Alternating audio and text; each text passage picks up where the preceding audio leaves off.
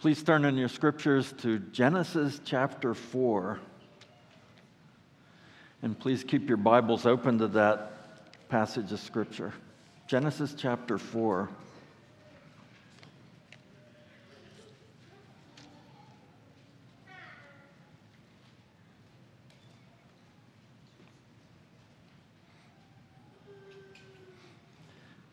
Before we hear the word of the Lord, let's seek the Lord of the word. Let's pray. O living and true God, Father, Son, and Holy Spirit, how we thank you that you are there, that you are not silent, that you speak and communicate and reveal yourself to us, reveal your will to us. We pray that you would be pleased to open your word to our hearts and minds, open our hearts and minds to your word through Jesus Christ, your Son and our Savior. Amen. Hear God's word as we find it in Genesis chapter 4. Now, Adam knew Eve his wife, and she conceived and bore Cain, saying, I have gotten a man with the help of the Lord. And again she bore his brother Abel. Now Abel was a keeper of sheep, and Cain a worker of the ground. In the course of time, Cain brought to the Lord an offering of the fruit of the ground, and Abel also brought of the firstborn of his flock and of their fat portions. And the Lord had regard for Abel and his offering, but for Cain and his offering he had no regard. So Cain was very angry, and his face fell. The Lord said to Cain, Why are you angry? And why has your face fallen? If you do well, will you not be accepted? And if you do not do well, sin is crouching at the door. Its desire is for you, but you must rule over it. Cain spoke to Abel, his brother. And when they were in the field, Cain rose up against his brother Abel and killed him. Then the Lord said to Cain, Where is Abel your brother? He said, I do not know. Am I my brother's keeper? And the Lord said, What have you done? The voice of your brother's blood is crying to me from the ground, and now you are cursed from the ground, which has opened its mouth to receive your brother's blood from your hand. When you work the ground, it shall no longer yield to you its strength. You shall be a fugitive and a wanderer on the earth. Cain said to the Lord, My punishment is greater than I can bear. Behold, you have driven me today away from the ground, and from your face I shall be hidden. I shall be a fugitive and a wanderer on the earth, and whoever finds me will kill me. Then the Lord said to him, Not so. If anyone kills Cain, vengeance shall be taken on him sevenfold. And the Lord put a mark on Cain, lest any who found him should attack him. Then Cain went away from the presence of the Lord and settled in the land of Nod, east of Eden. Cain knew his wife, and she conceived and bore Enoch. When he built a city, they called the name of the city after the name of his son, Enoch. To Enoch was born Irad, and Irad fathered Mehujael, and Mehujael fathered Methusael, and Methusael fathered Lamech. And Lamech took two wives. The name of the one was Ada, the name of the other, Zillah. Ada bore Jabal. He was the father of those who dwell in tents and have livestock. His brother's name was Jubal. He was the father of all those who play the lyre and pipe. Zillah also bore Tubal-Cain. He was the forger of all instruments of bronze and iron. The sister of Tubal-Cain was Naamah. Lamech said to his wives, Ada and Zillah, hear my voice. You wives of Lamech, listen to what I say. I have killed a man for wounding me, a young man for striking me. If Cain's revenge is sevenfold, then Lamech's is 77-fold. And Adam knew his wife again, and she bore a son and called his name Seth. For she said, God has appointed for me another offspring instead of Abel, for Cain killed him. To Seth also a son was born, and he called his name Enosh. At that time, people began to call upon the name of the Lord. This is the word of the Lord. The grass withers, the flower fades, but the word of the Lord stands forever. When I was a little kid, Dr. Seuss wrote his children's story, How the Grinch Stole Christmas. I don't think he ever dreamed that that word Grinch would enter the English language, would become part of our regular vocabulary, would become such a seasonal topic of discussion. And you know the story. The Grinch was so upset because his heart was 2 sizes too small. He was so upset at the Who's who were so happy, especially at Christmas time, that he wanted to wreck their happiness. And so the night before Christmas, he stole into their city, and he stole all their presents, and he stole all their feasts, and he stole all their decorations. But to his surprise, they were still happy, and they still celebrated the next day. He stole the way that they celebrated, but he didn't understand what they were celebrating, why they were celebrating, and he couldn't steal that. And so his heart grew 3 sizes at that moment. You know the story. I want to talk about a real-life Grinch who almost stole Christmas. And by Christmas, I don't mean the yearly festival. I don't mean how we celebrate. I mean what we're celebrating. I mean the first coming of Christ. I mean the birth of the Savior. Adam and Eve had fallen into sin. The human race is guilty. The human race is polluted. The human race is so turned in on itself that we're beyond hope of fixing ourselves. And to really get the impact of Genesis 4, I want you to pretend something. Just do a thought experiment. And imagine that your Bible ends at the end of Genesis 4. Imagine that's all the Bible that you have. Just for the moment, pretend that the story ends there. And when you do that, what do you see? First of all, you see that when Cain was born, Adam and Eve actually thought that it was Christmas. They thought that the Savior had come because they remember, it still rings in their ears and hearts, the first gospel promise in the Bible, the promise that God would send a Savior. Look back at Genesis 3, verse 15. God was pronouncing his curse on the serpent, on the devil, and he said this, I will put enmity between you and the woman. That's the first phrase, and it starts on the individual level. The woman had struck up an unholy alliance with the evil one. God says, I'm going to put enmity where that friendship is. I'm going to change her heart so that you two are now enemies, not allies. I will put enmity between you and the woman. And then it expands from the singular to the plural. And between your offspring, the devil's offspring, and her offspring. Between the spiritual seed of the woman, the spiritual seed of the serpent. And then it comes back to an individual. Speaking of one of the woman's offspring, he shall bruise your head, and you shall bruise his heel. And maybe the word that's translated bruise could better be translated crush, because it's talking about a fatal wound. This offspring of the woman will crush the head of the serpent. It'll be a fatal wound to the serpent, but he'll pay the price with his own life. It'll be a fatal wound to him in order to do that. Well, that promise is ringing in their ears. They've messed up. They've fallen away from God. They've broken the fellowship that they had with God. They've been changed, and they've been turned in on themselves. But God has promised, you're not going to die yet. You're going to have children, and one of them will fix this problem that you have created.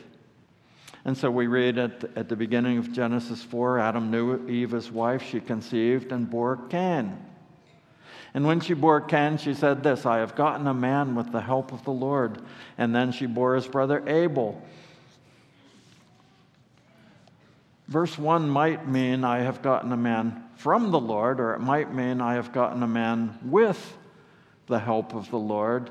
But either way, it's clear that Eve was trusting God's promise, because the statement seemed to express her hope that Cain is the promised offspring who will deal with the consequences of sin. We've messed up, but God has shown grace, and now he's going to fix the problem that we have created. And in that light, the names that Adam and Eve gave to their two sons is very telling. The name Cain means acquisition. The name Abel means insignificance, a mere breath, smoke, or vapor. It's exactly the word that's used in Ecclesiastes. Vanity, vanity, all is vanity.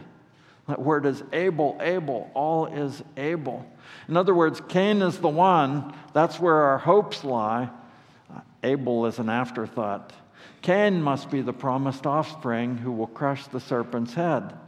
And the fact is, the birth of these two boys does point forward to the coming of the Savior, because God has not destroyed the human race, and God is giving offspring, and one of the woman's offspring will crush the head of the serpent and be the Savior. So Adam and Eve think this is it. Cain is the one. Christ has come. The Savior is here. Cain is the promised Savior. But what Cain does makes it clear that Christ has not come yet. And we see that in a number of the things that Cain does. First of all, Cain's worship makes it clear that Christ hasn't come yet. Cain and Abel are grown up now, and they've come to present their offerings to the Lord. Look at verses 3 to 5. In the course of time, Cain brought to the Lord an offering of the fruit of the ground, and Abel also brought of the firstborn of his flock and of their fat portions.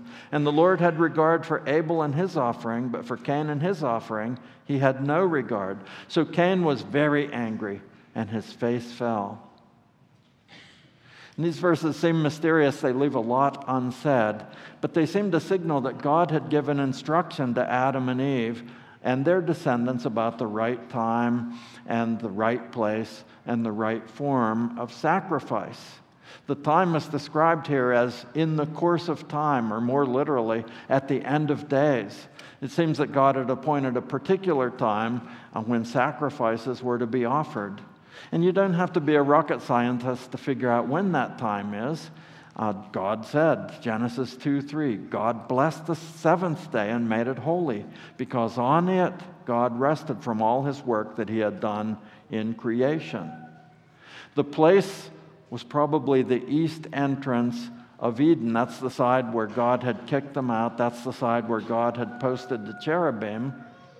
And later, when God gave the tabernacle, the east side was always where the entrance was to be. And when the temple was built, the east side was always where the entrance was to be. So the place was probably the east entrance where the cherubim were posted to guard the way into Eden. The offering was probably blood. Back in Genesis 3, we read, the Lord God made for Adam and his wife garments of skin and clothed them. So God killed animals and dressed Adam and Eve in them, and when he did so, he showed them that because the wages of sin is death, an innocent substitute must die in order for God to forgive sinners. And if this is the case, it makes sense out of the passage, because when Abel brings an offering of blood, he's coming in faith. He's trusting that God will somehow provide a Savior. But when Cain brings fruit, he's rejecting God's provision. He's trusting that his own religious efforts are good enough. And that demonstrates that Cain's heart is gripped by unbelief. Cain is not the Christ. The Christ has not yet come. But secondly, Cain did something even worse. He murdered Abel. That shows that Christ hasn't come. God warned Cain, don't be so angry. Sin is crouching at the door. You must master it. But how did Cain respond to God's warning? Look at verse 8. Cain spoke to Abel his brother, and when they were in the field, Cain rose up against his brother Abel and killed him. Sin was crouching at the door, and sin mastered Cain, and Cain gave in to its mastery. He's surely not the Christ. He's not the Savior. And he showed it even further by his response to God after the murder. God asked him, "Where is Cain? Where is Abel, your brother?" "I don't know. Am I my brother's keeper?" Notice that he makes two flat denials. First of all, he flatly denies his sin. "I don't know." And that's an impulse of the flesh. Ever since Adam and Eve fell into sin, that's the impulse of me, that's the impulse of you, that's the impulse of each of Adam and Eve's fallen children, to cover our sins, to hide our sins. But as Scripture warns in Proverbs 28, whoever conceals his transgressions shall not prosper, but whoever confesses and forsakes them will obtain mercy. And why don't we just confess and forsake our transgressions? Largely because we don't understand how merciful God is. We don't apprehend the mercy of God. And so we're afraid to. We're afraid to admit it to God. We're afraid to admit it to ourselves. We're afraid to admit it to anyone else. But when we know that there's mercy with God, then we confess and forsake them. And the Lord forgives. But Cain didn't know there was mercy with God. Cain was still looking at himself, looking at his doing. And secondly, he flatly denied any obligation to the law of love. Am I my brother's keeper? No, Cain, you might not be your brother's keeper, but you are your brother's brother. And whoever doesn't love his brother does not know God, because God is love. God is love, and when God's love grips our hearts, we love our brothers and sisters and neighbors. But Cain didn't. God's love did not grip his heart. Sin gripped Cain's heart. He wasn't the Christ. And fourth, his response to God's sentence shows that Christ hasn't come yet. The Lord sentenced Cain, cursed the ground on account of him. And Cain says, "My punishment is worse than I can bear." And he fell into self-pity. His heart was gripped by unbelief, and unbelief shows itself in self-obsession, self-exalting, self-seeking, self-pitying. Everything in Cain's life revolved around Cain, revolved around self. Alas, everything in our lives revolves around self until the Lord delivers us from that. Unbelief shows itself in being more concerned about the consequences. I'm going to suffer because of this. I'm not sorry I did this. I'm sorry that I'm going to suffer. That was Cain's response. And that's the response of each of us apart from the grace of God. But faith loves God. Faith cares about that our sins grieve God and dishonor God. And that makes us sorry for our sins. But that didn't even cross Cain's mind. So what Cain did made it clear that Christ hadn't come yet. He showed that he belonged not to the seed of the woman, but to the seed of the serpent. But third, the death of Abel also makes it clear that Christ hasn't come yet.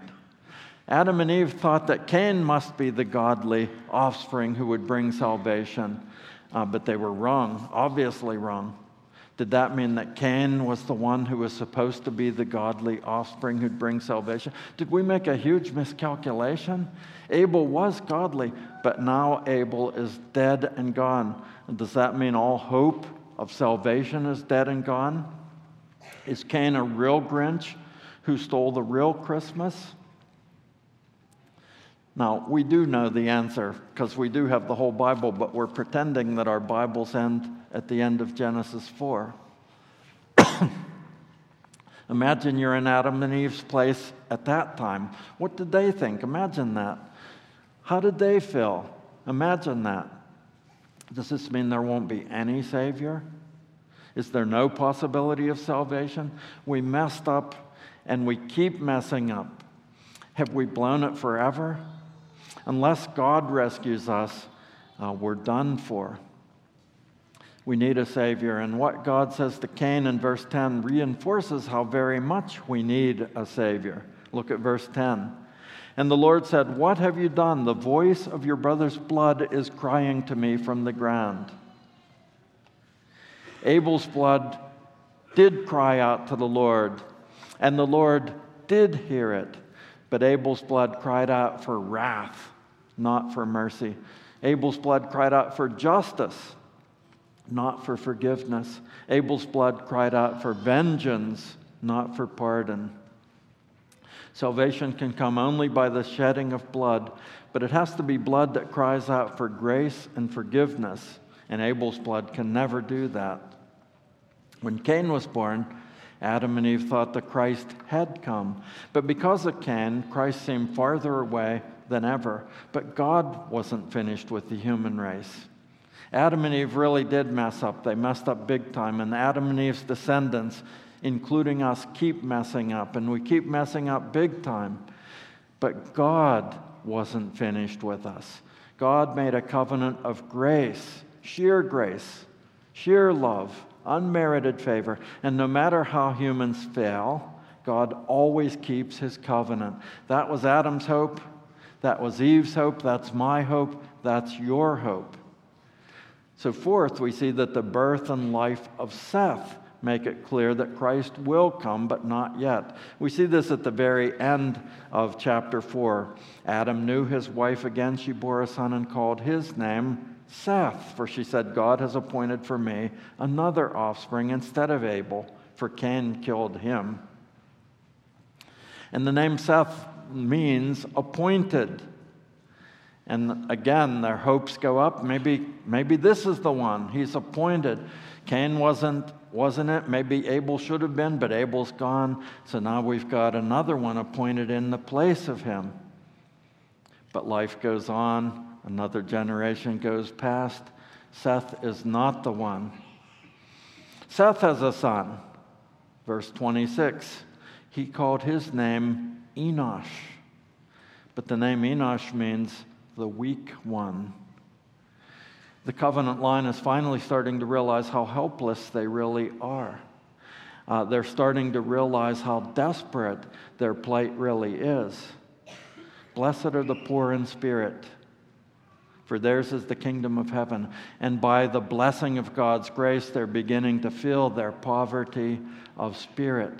And we need God's gracious blessing to make us feel our poverty of spirit, our spiritual poverty.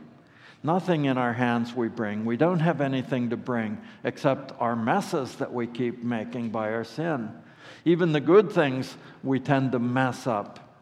But in mercy, God brought Seth and the covenant line to feel their spiritual poverty. In mercy, God brings you and me to feel our spiritual poverty. And it's right at this very point that we see the end of this chapter, the very meaningful end of verse 26. At that time, people began to call upon the name of the Lord. At that time, people began to call on the name of the Lord. They felt their spiritual poverty. And so they began to beg God for grace. Lord, unless you're gracious to us, we have no hope, none whatsoever. But grace is for the needy. Grace is for those who recognize that they have nothing to offer. Grace is for those who recognize that only God can fix the problems that we've created. So now that ends our thought experiment. You have a whole Bible again, so fast forward to our time. Because we live in the era when Christmas has come. We live in the era when Christ was born. Christmas came over 2,000 years ago in that little town of Bethlehem when the Lord Jesus was born to the Virgin Mary. And the hopes and fears of all the years were met in that one person, the Lord Jesus, the Christ, God's Son, our Savior. Cain was a Grinch who almost kept that from happening. And as you read through the Bible, just think of that theme, because the serpent kept fighting against God's promises, or the great red dragon that we read about in Revelation 12 kept fighting against God's promises and trying to prevent God from being able to fulfill those promises. Cain was one of the first in a long line of enemies. And he almost stole Christmas, but he couldn't. Why not? Because our God is too great. Our God is too good. Our God is too gracious. Our God is too faithful. We still need to call on the name of the Lord Jesus Christ. Like Abel, Jesus was an innocent victim who shed his blood. Like Abel, Jesus' blood also cries out to God. But unlike Abel, Jesus' blood cries out for mercy and for forgiveness. Hebrews 12:24 says, "You've come to Jesus, the mediator of a new covenant, and to the sprinkled blood that speaks a better word than the blood of Abel." And God is faithful. So the gospel message is sure and certain. Those gospel promises that seem too good to be true really are true, not because we deserve them, but because God is gracious. And no Grinch can ever steal that away. Whoever calls on the name of the Lord will be saved. That means you. Whoever calls on the name of the Lord will be saved. Glory be to Jesus, who in bitter pain poured for me the lifeblood from his sacred veins. Grace and life eternal in their blood I find. Blessed be his compassion, infinitely kind. Blessed through endless ages be the precious stream, which from endless torments did the church redeem. Abel's blood for vengeance pleaded to the skies, but the blood of Jesus for our pardon cries. Oft as earth exulting wafts its praise on high, angel hosts rejoicing make their glad reply. Lift we then our voices, swell the mighty flood, louder still and louder, praise the precious blood. Let's pray together.